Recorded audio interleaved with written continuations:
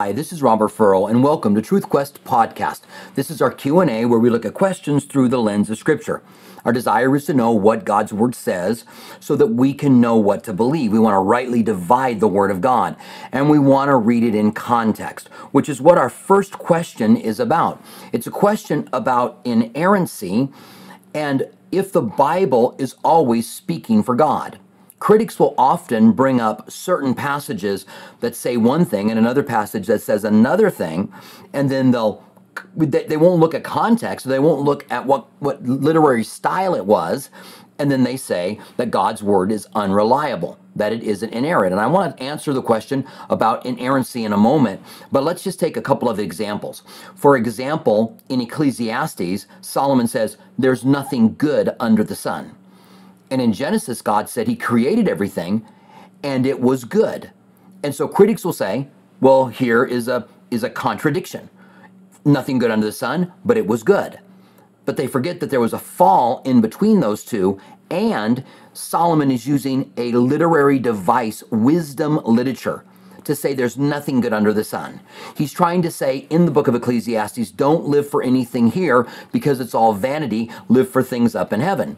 When you read it in context, you see that there's really not a contradiction.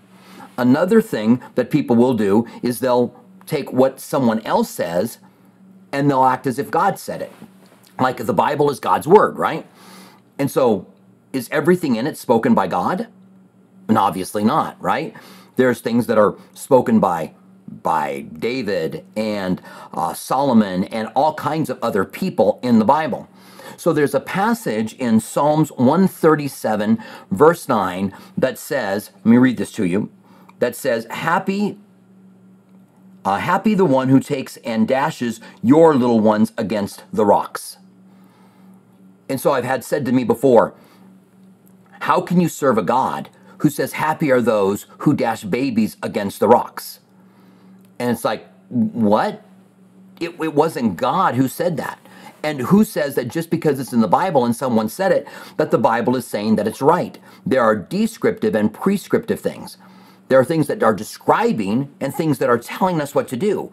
This is a description of what someone said. And when you read all of Psalms 137, you read it in context, you see it's not an accusation against God that could even begin to stand. Let me show you.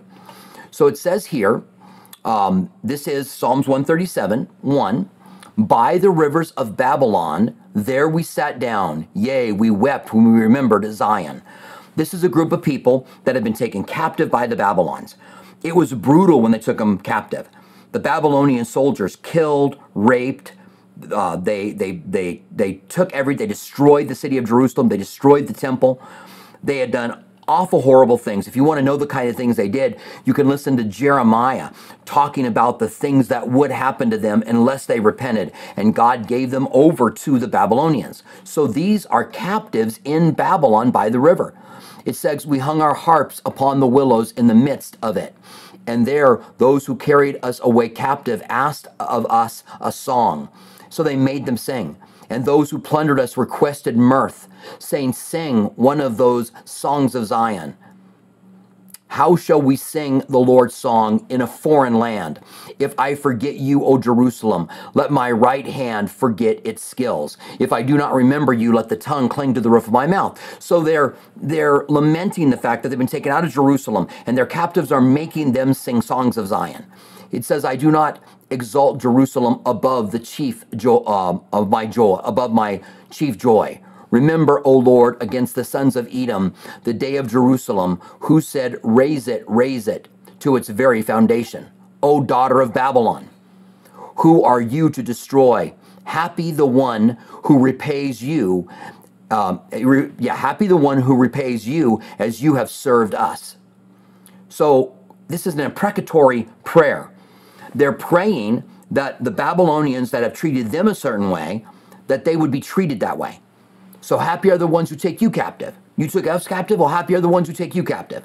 They're praying that God would make someone happy by taking them captive. And because they had dashed their babies against the rocks, they say, happy the one who takes and dashes your little ones against the rocks. Now, does that mean that it was the right thing to pray? Not at all. but we have a little bit more understanding when we realize that they are captives that have been taken captive, that have had their children killed. And in the New Testament, there's a correction given. Jesus says, pray for your enemies. Do good to those who curse you, or bless those who curse you. Do good to those who spitefully use you. So we know we're not supposed to pray that these things would happen. And this is more of a statement anyway, but still, who's to say it's right? We're not saying that the Israelites who had been taken into captive were right for saying, I hope this happens to you, because that's what they're saying. And God certainly didn't say it. So the next time someone says something like, how can you serve a God who would say, happy is the one who smashes your baby against a rock? And you can go, that's not what God said. Just because it's in the Bible is telling us accounts of different things that happen and different things that people said. And often the contradictions that they bring up, and there are people who will make a statement out of context just because they know that it makes the Bible look foolish. And they're not being honest. They are not honestly handling it. Now, how does this deal with inerrancy? Because we believe that the Bible is inerrant in the truths that it teaches. We know that there are, for example, 5,000 manuscripts of the New Testament, and they have variants in them. There are differences that are in them. And so when we say it's inerrant, well, which one of the manuscripts are we talking about? We're talking about God's word put together from those manuscripts and delivered to us in different versions. The ESV, the NIV, the New King James. And that it is inerrant, well, they're all different. So what do we mean by that? We mean in the truths that it teaches. Even critics will say that textual criticism is able to get back to what the New Testament originally had written. That's how much information that we have, how many variants we have, that we can be confident in the reliability of the Bible. And that's what we mean when we say it's inerrant. It doesn't mean that there aren't significant variants in the manuscripts, because there are. And when you first learn about this, it can be a little shocking. It can be like, you're like, well, there's variants in the manuscripts? Yes, they're not all identical. God gave us the word in a very earthy way, meaning people wrote it in their personalities, with their misspellings, and hearing and inspired by God to be sure, but in their own manner they wrote it. And then people copied it with their own errors and misspellings, and copied it and copied it and copied it. But it's not like the telephone game where you whisper in an ear and you whisper in the next person's ear, and then it's changed down the road. They're able to have copies they're comparing and checking it with. And when the book of Isaiah was found in the Dead Sea Scrolls, 2,100 years ago it was dated to, 100 years before the time of Christ. When the oldest copy of Isaiah we had before that was 700 years before the time of Christ. That's a big difference. And when they compared the two, they found that there was no significant changes. Yes, there were variants, different spellings, different words that were used, but the truths that were taught in it were all kept intact. Nothing that changed in the wording or the sentence structure or the spelling or how words were used changed anything significant as to the teaching from the book of Isaiah. And the important passages were there. Isaiah 9:6, unto us a child is born, unto us a son is given. So we can have confidence, even though the Bible didn't come to us floating down from heaven with a ribbon hanging from it, right? Oh, there's the word of God that's come to you. No, it came through people, and it came through people copying manuscripts. And then textual critics, which is a job, it's something people do, not only for the Bible, but for any ancient manuscript, brought it all together. And so we can trust in what God's word says. But context is important. Next time somebody tells you something about the Bible, the first thing to do is to go look it up in context. That's why we say context is king. And no, God did not say, happy the one who takes and dashes your little one against the rocks, or the rock. God did not say that. That was Israelites who were in captive in Babylon, and it doesn't mean what they said were right. And the Bible is not lifting them up or condoning what they say at all. And this is very important for us to understand. All right, so good to see you guys. Good to have you with us. If you have a question, You can write the word question and then write out your question, reread it, make sure that it makes sense, then go ahead and submit it. And also add in any references that you have, and we'll be able to take a look at the references and get them up on the screen for you to be able to read. All right? So Paul McGuire has a question. He's got the first one today. Paul says, how can I tell God's hand is against me and I'm afflicted, or is it the devil attacking me? Or am I just going through trials and tribulations? Yeah, Paul, this is something that we all have to deal with. There are, Job said, as the sparks fly upward, man was made for trouble. And all of us have difficulties.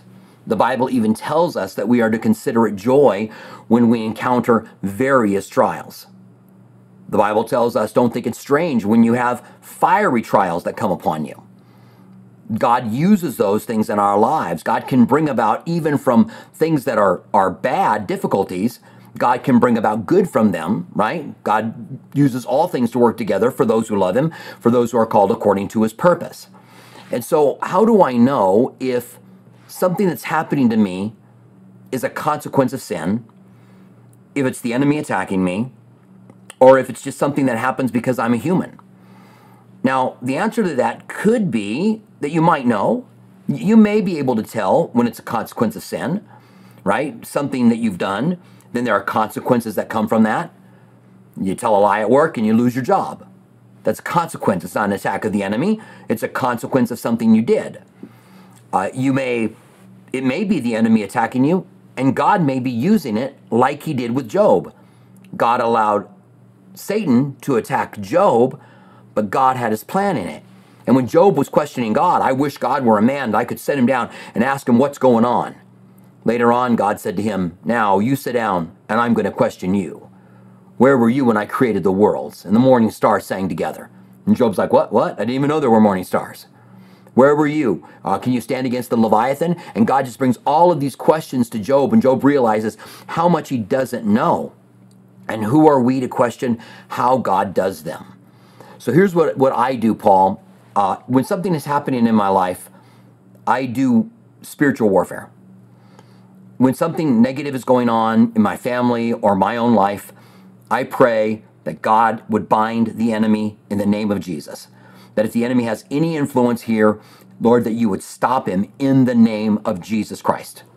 So I'm very deliberately asking the Father in the name of Jesus to stop the devil, the demonic forces, whatever may be at work, to stop.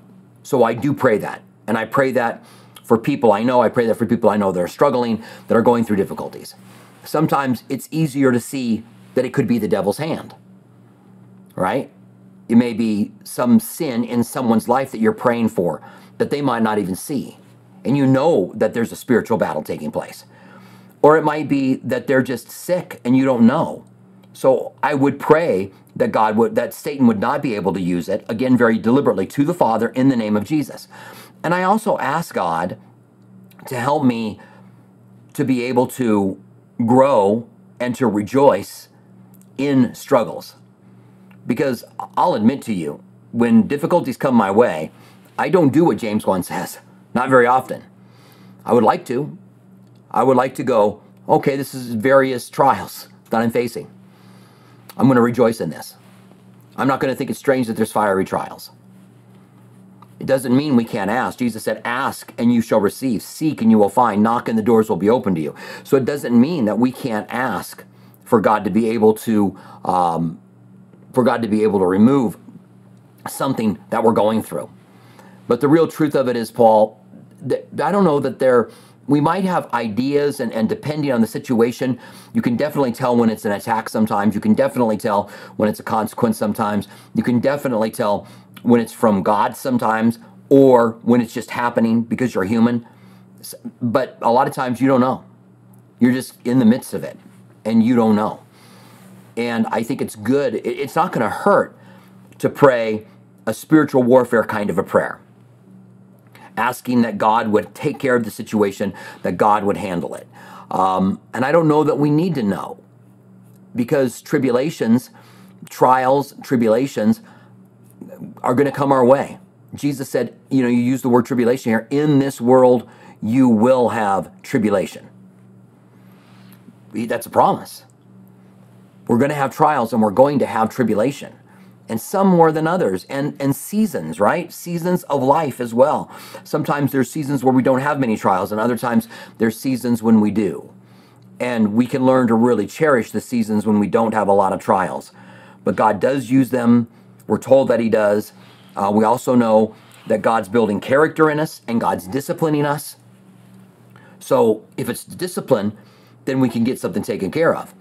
And when trials come our way, difficulties come our way, then maybe we should become introspective. Is there anything that I need to look at? Could God be disciplining me as a father who loves me, who wants me to get these things out of my life? Then we can ask, what do I need to change, Lord, that we may be able to really look at it? All right. Thank you, Paul. I appreciate it. And if you have a follow-up on that, I would love to take that follow-up too, okay? So we have a question from Jari.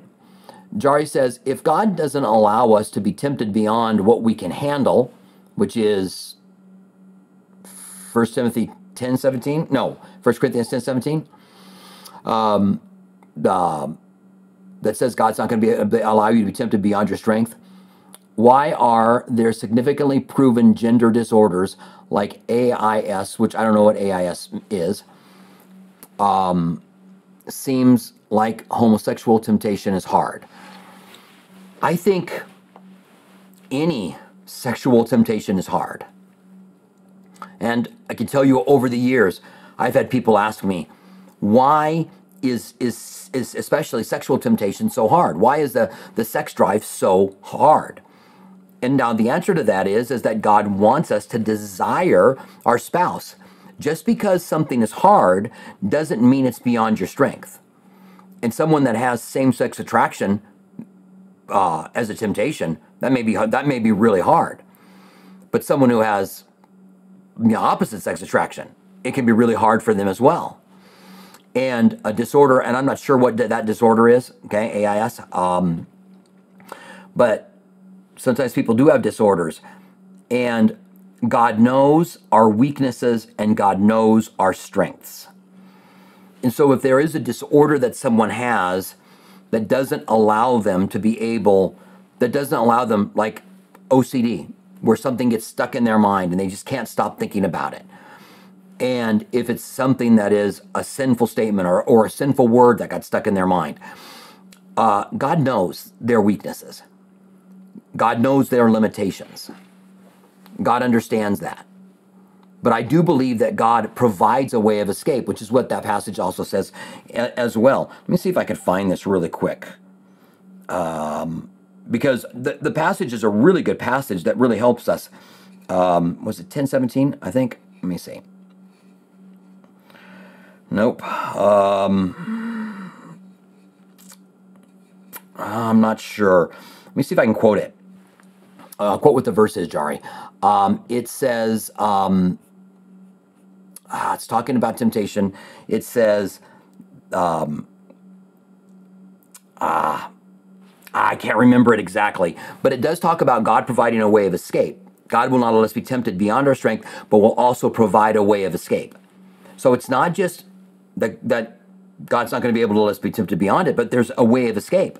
And sometimes if we don't go the way of escape and we give in to the temptation, we haven't maybe even faced the brunt of it, the entirety of all of the temptation. So yeah, because tempted not beyond what you can bear doesn't mean it's not gonna be hard. It can be hard as well. All right, Jari. So good thoughts there. I appreciate that. We have a question from Steve. Is it Wachowski? Steve says, what does it mean to believe? Let's find the Lord's truth and sharpen together. And sharpen together. Thanks, Robert. Thanks, Steve. I appreciate that. Yeah, what does it mean to believe? So, John 3:16, for God so loved the world that he gave his only begotten Son, that whoever believes in him would not perish but have everlasting life. So, right there's a promise of everlasting life in believing in Jesus. Now, it means more than just believing that Jesus existed, right? Because, well, the devil believes he existed. The devil believes in a lot of things. So it takes more. It's not saying if you believe he was there. Now we know in Romans chapter 10 that it has been added that if we, let me get there and look at it. I think it's 10:10. I'll get to the right one this time. Yeah, let's go back a little bit. We'll start in verse 9. Let me bring this up. We'll start in verse 8. But what does it say? The word is near you, in your mouth and in your heart. That is the word of faith which we preach. And remember, faith is connected to believing. You trust, you walk by faith. That if we confess with your mouth the Lord Jesus and believe in your heart that God has raised him from the dead, you will be saved. So believing in the resurrection is key. Now, if God created the world, if you believe Genesis 1:1, in the beginning God created the world, then he could raise someone from the dead. He could cause a flood. He could cause a man to survive or to be resurrected out of a whale, which is a possibility that he didn't survive inside the whale, but he actually died. And when you read the book of Jonah, you could actually get that because he talks about being in the depths of hell, of Hades, which a whale's stomach could be Hades as well. He says, for with the heart one believes unto righteousness, with the mouth confession is made unto salvation. For the scripture says, whoever believes on him will not be put to shame, for there is no distinction between Jew and Greek. The same Lord is over all. So there in Romans 10, after Romans 9, we're being told that Jew and Greek are saved by believing. So it is by believing that we are saved, putting our trust in him, to trust on and rely, which is what believe means. If we take a look here at where, let's go back to verse 9, that if we confess with our mouth that Jesus is Lord and believe in our heart that God has raised him from the dead. I'm going to see if I can pull up the Amplified version. Let's see if that helps a little bit here. It says, because if you acknowledge and confess with your mouth that Jesus is Lord, recognizing his power, authority, and majesty as God, which is what being his Lord is, and believe in your heart that God has raised him from the dead, you will be saved. So it doesn't really add anything to believe there. In other places it does. To believe, trust on, and rely, or to believe in, trust, rely on. That is what believe means. So it obviously is trusting him. And trust is probably the best way for us to understand it. For God so loved the world that he gave his only begotten Son, that whoever would trust in him would not perish, but have everlasting life. You're trusting in him for your salvation. You're receiving him. John 1:12, as many as receive him, he gives the power to become the child of God, even to those who believe in his name. So you believe in him, but you receive him, and when you receive him, you become a child of God. Now, there are those who like to make fun of someone receiving Jesus as their Savior, saying that melts it down to this little clippy phrase in which someone could get saved, but it is perfectly descriptive of what salvation is. I received Jesus as my Savior. I invited him in. I received him, and I was saved. He's my Savior. I received Jesus as my Savior. And even though people will criticize that, and even when someone says, I received Jesus into my heart as my Savior. Now, I don't know, biblically you can't find something where it's received into the heart, but let's not be hypercritical. We understand what they're saying. We know they're saying, I brought him into the very essence of who I am, into my heart. I invited Christ in. So we become hypercritical and criticize people for saying things like that when it's incredibly accurate to say that and to believe. All right, Steve, so thank you very much for the question. I appreciate it. A good opportunity to be able to let people know how you can invite Christ into your life, how you can be saved, how you can find him and have your life completely transformed. So we have another question from, is it Daniela? Daniela? Question, I'm curious, of what extent do you obey authority as far as government goes? In the Bible, a lot of what government is doing is sinful. Should we obey or not? Or should we obey or, okay.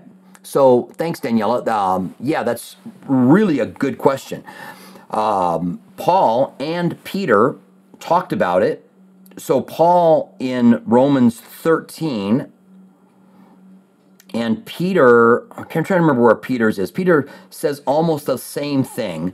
But let's go ahead and take a look at this here, Daniela. It says, let every person be subject to governing authorities, for there is no authority except from God. Now remember, the governing authority, when Romans was being written, was to the Romans who were living in Rome that had the emperor on the throne, which could have been a strange emperor, right? And so, let every person be subject to the governing authorities, for there is no authority except from God. Which doesn't always mean it's good authority, because sometimes God allows people to rule over people as a punishment even. Granted by his permission. Oh, I'm still in the Amplified. Let me get over to the New King James. All right, let every soul be subject to the governing authorities, for there is no authority except from God. The authorities that exist are appointed by God. Therefore, whoever resists the authority resists the ordinances of God, and those who resist will bring judgment on themselves. For the rulers are not a terror to good works, but to evil. So if you're doing good, you don't have to worry about it, but to evil. Do you want to be unafraid of the authority? Do what is good, and you will have praise from the same. For he is God's minister. Literally, he is God's servant. So those that are in authority are God's servant to you for good. But if you do evil, be afraid. For he does not bear the sword in vain. For he is God's minister, an avenger to execute wrath on him who practices evil. Therefore, you must be subject, not only because of wrath, but also for conscience sake. For because of this, you also pay taxes, for they are God's ministry, attending continually to you in this very thing. Render therefore all their due, taxes to whom taxes are due, custom to whom customs are due, fear to whom fear is due, honor to who honor is due. Okay? So that's pretty clear biblical direction, Daniela, on how we're supposed to submit to authority. Now, when do I not submit to the authority? When Peter and John had healed the man in the name of Jesus Christ, the Sanhedrin, who didn't believe in the resurrection, now had a man healed in the name of Jesus Christ of Nazareth that had been resurrected. They warned them not to preach anymore in the name of Jesus. And Peter said, if it's right for us to obey God or man, you be the judge. But we cannot do what God has told us. So basically, we've been told to preach in the name of Jesus, and we're going to do it. So when the law crosses the line and asks you to do something that is unbiblical, that makes you a bad Christian, I heard someone say, when the law asks you to do that, then that's the line that you draw. It's the same thing with a husband, with a family authority. It's the same thing with church authority.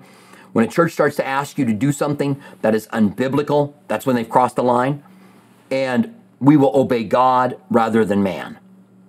But as far as the laws that they pass, paying taxes to them, even though they're ungodly, we're no longer under a theocracy. That was the Old Testament. Now God backs government up, and we have police officers that are there for us to help us from those who do wickedly. And so we see that we are supposed to be subject to all of those authorities, and not when they ask us to cross the line and to begin to do something that the Bible tells us that we're supposed to do, or not supposed to do. All right? So thank you very much, Daniela. I appreciate that. Good question, by the way. And so we have a question from Stephen. Stephen says, do the millennial believers ever get a glorified body before the new heaven and earth and eternity begins? I don't believe so. There's a resurrection at the end of the millennium, and it's called the first resurrection. Jesus is the first part of the first resurrection. Then there's a resurrection of saints that happen, some believe before the tribulation period, some believe in the middle, some believe in the end of it. But there's a resurrection, and there's a judgment, and then those who live in the millennium live and die and are buried, and they're living under Christ and his rule. And at the end of the millennium, the devil is let go, havoc is wreaked, he finally destroys the devil or catches him, has the devil chained, or has the devil put into hell with the false prophet and the beast. And then there's a resurrection of all of the living, all of the dead. And then there's a resurrection that is called the second death in Revelation. I was trying to think of exactly the way it's worded, but it's called the second death. And these are the people that are judged. The books are opened and they are judged in that point. So yeah, if they're living for Christ, they'll get a glorified body at the end of the millennium. But if they're not living for Christ, then they won't get a glorified body. They'll be judged in, whatever the state is in the state of hell, whatever the state of a person is in the state of hell. It's not a glorified body. That God doesn't give them a glorified body and then go to have them be in torment. It's something that's different. Okay? So thank you, Stephen. I appreciate the question. Again, good question. It's just, and we're in the book of Revelation now on Wednesday nights, and we're at chapter, where are we at now? Chapter 13? Or the end of 12, I guess? The end of 12? So we're right in the middle of some really good stuff, but we're going to get to the whole thing with the millennium and all of that as we continue on within the next couple of months. We'll be doing that. All right? So we have a question from Psychman. Psychman, good to see you. Do you think Christians grow more contrite as they mature and better understand the conditions of their impoverished spirit? I definitely do. I definitely think that there's so much to learn when we become a Christian, so much for us to learn about ourselves. And I remember when I first got saved, I used to think, how can anybody fall away from God? That's so ridiculous that anybody would fall away from God. And then certain things happened in my life, and I walked away from Him for a year. And that's a humbling thing. The Bible says, be careful when you think you stand, lest you fall. And so we all learn to be more contrite. We all learn to be more humble. And this is what God asks of us, right? God says, this is what is required of you, O man, that you love mercy, that you do justly, and you walk humbly before your God. That's what God wants from us. And so the more we grow in Him, the more we learn what humility looks like, the more the Holy Spirit convicts us when we are prideful about something. And so God's able to bring in that correction into our lives. So yeah, I think all kinds of things change in us, but certainly humility is one of those things. We've almost got to walk our way through it, into it, because we realize that we are not, we put a lot of trust in ourselves. We think that we're really special, but we end up knowing, you know what, I got problems and I really need God's mercy. And that's why I want to be merciful to others, because we need God's mercy. All right, so Paul is asking a follow-up question. Paul says, follow-up, I know many Catholics that believe in Jesus, but show no sign of having the Holy Spirit. It is as though they have faith, but not a saving faith. Why? Is it because they believe added things? So a Catholic, Greek Orthodox, they have all the pieces they need to be able to be saved. So if they believe in Christ, they believe in the resurrection, they believe in the virgin birth, but if they trust in religion or in the sacraments, then they're not saved. So just like there are people in Calvary Chapel that are not saved. They go to church, they act like it, but they haven't made a genuine commitment to Christ. Jesus said, not everyone who says to me, Lord, Lord, is going to enter into the kingdom of heaven. And so we have to be careful. We have to look at, you know, have I really made a commitment to Christ? Am I really following after Him? And not just the Catholic Church. We talked about the Church of Christ that teaches baptismal regeneration, that the miracle of salvation happens when you are baptized. And so if someone is trusting in baptism to be saved, then they're not saved. But if they're trusting and believing in Christ, they are saved. Now, the truth about a lot of Catholics is they don't understand what's being taught by the Catholic Church. And because the Catholic Church has the ability to change doctrine, a lot of times the Catholic Church disagrees with what the leadership, even the Pope in the Catholic Church, is saying. They just don't understand. They just don't even know. So, yeah, I don't know that I would pick them out. I guess I would above a born-again Christian, because a born-again Christian has put their faith and trust in Christ, realizes I've been saved by faith, not of works, lest any man should boast, by the grace of God, through faith, not of works, lest anyone should boast. And so I guess I would say that. But there are those who claim to be born again who are not born again because they haven't really put their trust in Christ. Even though they act like they have not put their trust in him. So, yeah, good follow-up. They have all the pieces that they need. So it's 1 Corinthians 10:13 was the passage that we were looking at from Jari's question. Thank you for giving me that reference there, Deirdre. So I'm going to go there. 1 Corinthians 10:13. I'm in 13. Okay, 1 Corinthians 10:13. I want us to take a look at that and consider a little bit more. We're talking about certain temptations that may be harder than other temptations. Let me put it up on the screen here. So let's just go back to verse 12. Therefore, let him who thinks he stands take heed lest he falls. Hey, it's the verse I just quoted. That's 1 Corinthians 10:12. No temptation has overtaken you except such as is common to man. So what he's telling us about temptation is that we're all in this thing together, and it's common. And if somebody says, I don't get tempted, then they do. And some people are able to handle temptation, and some people aren't. And so why would some not be able to handle it? It says God is faithful, who will not allow us to be tempted beyond what we are able, but with the temptation will also make a way of escape that you may be able to bear it. The idea of bearing it there is that it's hard. Temptation is hard. Sexual temptation is hard.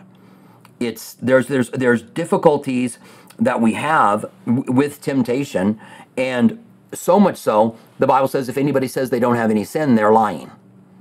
Paul said the very things I want to do, I don't do. The very things I don't want to do, those I end up doing. O wretched man that I am, who will deliver me from this body of death? Now, there's some debate as to whether or not he meant that before or after he was saved, that struggle that he had. But I read it as after. In Galatians, there's the same struggle. The flesh struggles against the spirit, and the spirit against the flesh, so that I don't do the things that I want. So it's the same kind of a struggle. And if we sow to the flesh, from the flesh we'll reap corruption. We sow to the spirit, from the spirit we'll reap life.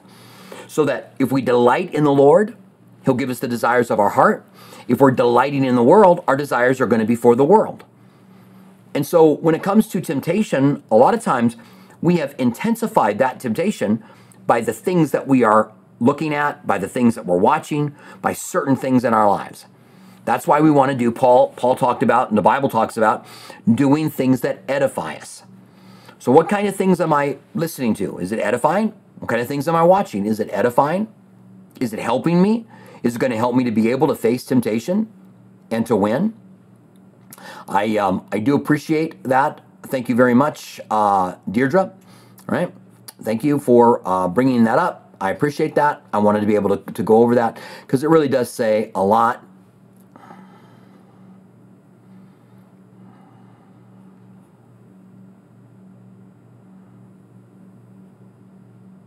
So Psychman says, what if you're arrested and you're tempted to just sin in prison? Would God provide an escape? And yeah, then he gives, that's a joke. That would be, that's just funny. All right, so we have a question from Stephen. I think it's another Stephen from our last Stephen. Is it okay to study another religion or religion's text? If so, is it okay to pull wisdom and teaching from them? Yes, it's okay to read the Book of Mormon, Doctrine of Covenants, the Quran. The more you can learn of what they say, the better off you're going to be in able to interact with them and talk with them. So yeah, it's okay. Can you pull wisdom from them? I would think that there would be something in the Quran that would be edifying, that would have wisdom. There's a lot of things that don't. I would assume there's something in Doctrine of Covenants that would be good and edifying. Now, it's hard to say that about something that is a false gospel, right? So as we read them, we want to read them for what they are. We want to know what they are and how we're supposed to respond to what they believe, certainly. But yeah, it's okay to read them. In fact, I think it's good. I think it's good to know what they say, to do some research. I've never read the Book of Mormon, so I don't know what there might be in there or what there might not be in there. Okay? So Paul says, Paul's talking about the millennial still. So what bodies do we get for 1,000 years? If we get the same, then we will need spouses for those 1,000 years. So do we marry during those 1,000 years? Imagine married for 1,000 years. Careful. All right. So Paul, for those of us who are saved now, we are going to be resurrected and given glorified bodies. 1 Corinthians 15, 1 Thessalonians 4. Okay, we're gonna meet the Lord in the air. Those who are alive and remain will meet the Lord in the air. This corruptible will put on incorruptible. Some will be changed in a moment, and twinkling of an eye. Some are not going to die. Those are all rapture passages. Even though people deny that there's ever a rapture, that the rapture is not taught in the Bible, which just drives me absolutely crazy, because the Bible says, "I should be able to tell you a mystery. We're not all going to sleep, but some are going to be changed in a moment, and in a twinkling of an eye." Wherever you put Jesus returning for his church and then coming to the earth, you have a resurrection, and the dead in Christ rise first, and then those who are alive and remain are changed. And so we will go into the millennium with our new glorified bodies. And we will be like those Jesus talked about that are like angels, neither marry nor are given in marriage during that time. But the people who are alive, the Israel that was hidden in the wilderness for 3.5 years until Jesus returns, people, the Gentiles who were believers that survived, then they'll have offspring. And they'll live during that 1,000 years. So it's not us, it's them. And it may be some who don't really make a commitment to Christ now, but they may go into the tribulation period, end up really getting saved, and maybe survive it. The flesh will become rare on the earth, so very few are going to survive, but there could be some that survive, and probably will be, and they will go into the millennium, and they'll live for a lot of years, because the Bible talks about them living longer in the midst of the millennium. Okay? So hopefully that's just a little clarifying. It's not that we don't get our glorified bodies until the end. Condition when a person. Okay. Well, Jari is clearing up here what AIS is. Follow up Matthew 9:12. Some are born eunuchs, meaning, and AIS is a condition where a person is genetically male, has one X and one Y chromosome. Yeah. So there are. Let's just talk a little bit about this here, Jari. There are defects that happen where someone is both male and female.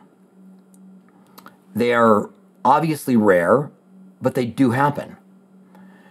And that there are decisions that have to be made with that. The parents have to make a decision at some point. And surgery is done at times, sometimes not. To be able, but at some point a decision has to be made as to what gender this person is going to be. We also know that both masculine and feminine, both male and female, are on a bell curve. So if the average man is in the middle of the bell curve and there's more masculine men on the other side of it and there's more feminine men on the other side of it, we know that that's the case.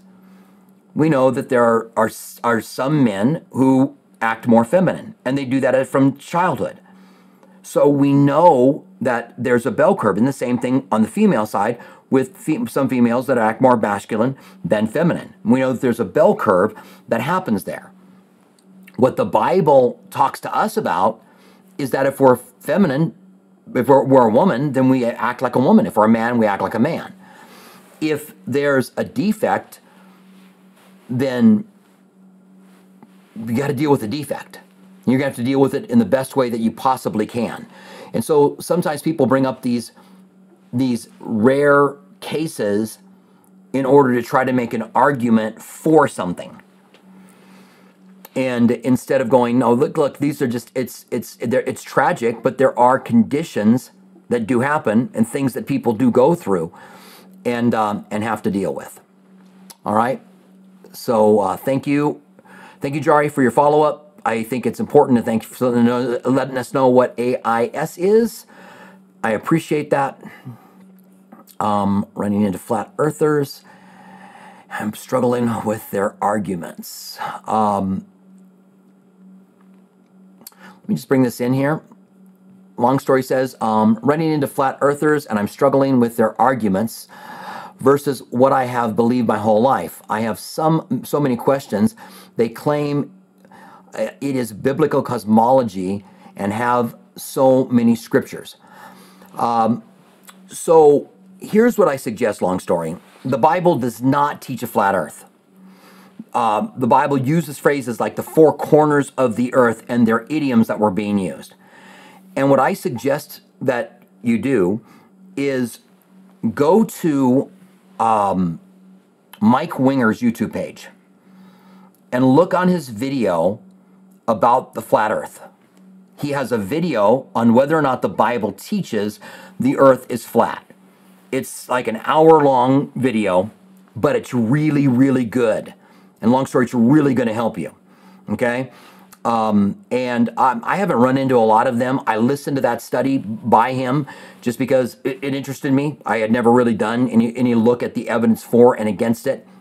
And he does a really good job of pointing out when there's idioms that are used and why one thing doesn't say this, what you might think it says. So it's going to give you a lot. And so that is, let me see if I can find this really quick. Look up. Let's see.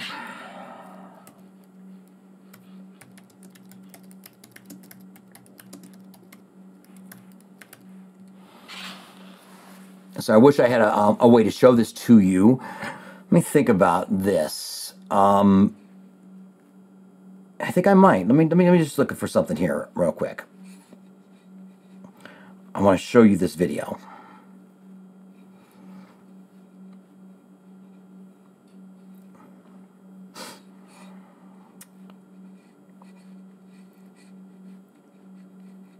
I realize now you don't have to that you don't have to fill all the space up like you do when you are on the radio, when you're doing a podcast, because it's not dead air. It used to be when on radio you didn't want to have any dead air, so you were trying to always make sure you filled up all the time, and you don't have to do that now. So I'm going to go ahead and show this to you. So this is the video, and let me see if I can get it to. All right. So this is the video by Mike Winger refuting those flat earth Bible verses you should have checked. So this is it. It's on YouTube. It is evidence against global earth using, what? Yeah, it says refuting those flat earth Bible verses. Yeah, so that's the title of it. All right. So that's what the thumbnail is, and that's the title of it. And you can go ahead and take a look at it. All right. So there, I found a way to show you. All right. Long story. Hopefully that's helpful. I really do suggest, I strongly suggest that you go and watch that video. I think it really would be helpful. All right. So thank you very much. I appreciate that. Let's see. So we have a question from Kat Lou. Kat Lou says, while in the Garden of Eden, is it possible that Adam and Eve were able to swim with the whales? And yeah,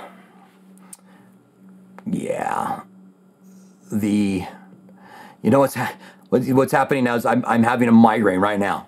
So right now, live on the air, I'm having a migraine, and when I have a migraine, I get a physical like something moving in front of me, and I can't see around it. So when you're trying to look at something, right at something, you're not able to really see it, and so that's happening to me right now.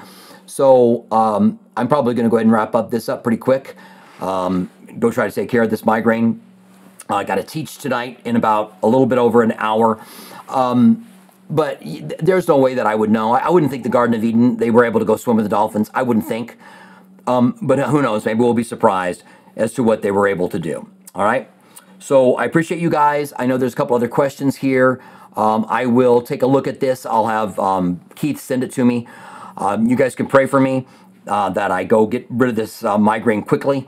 I may be able to do that before I have to teach tonight. It also messes with me a little bit with the way that I think.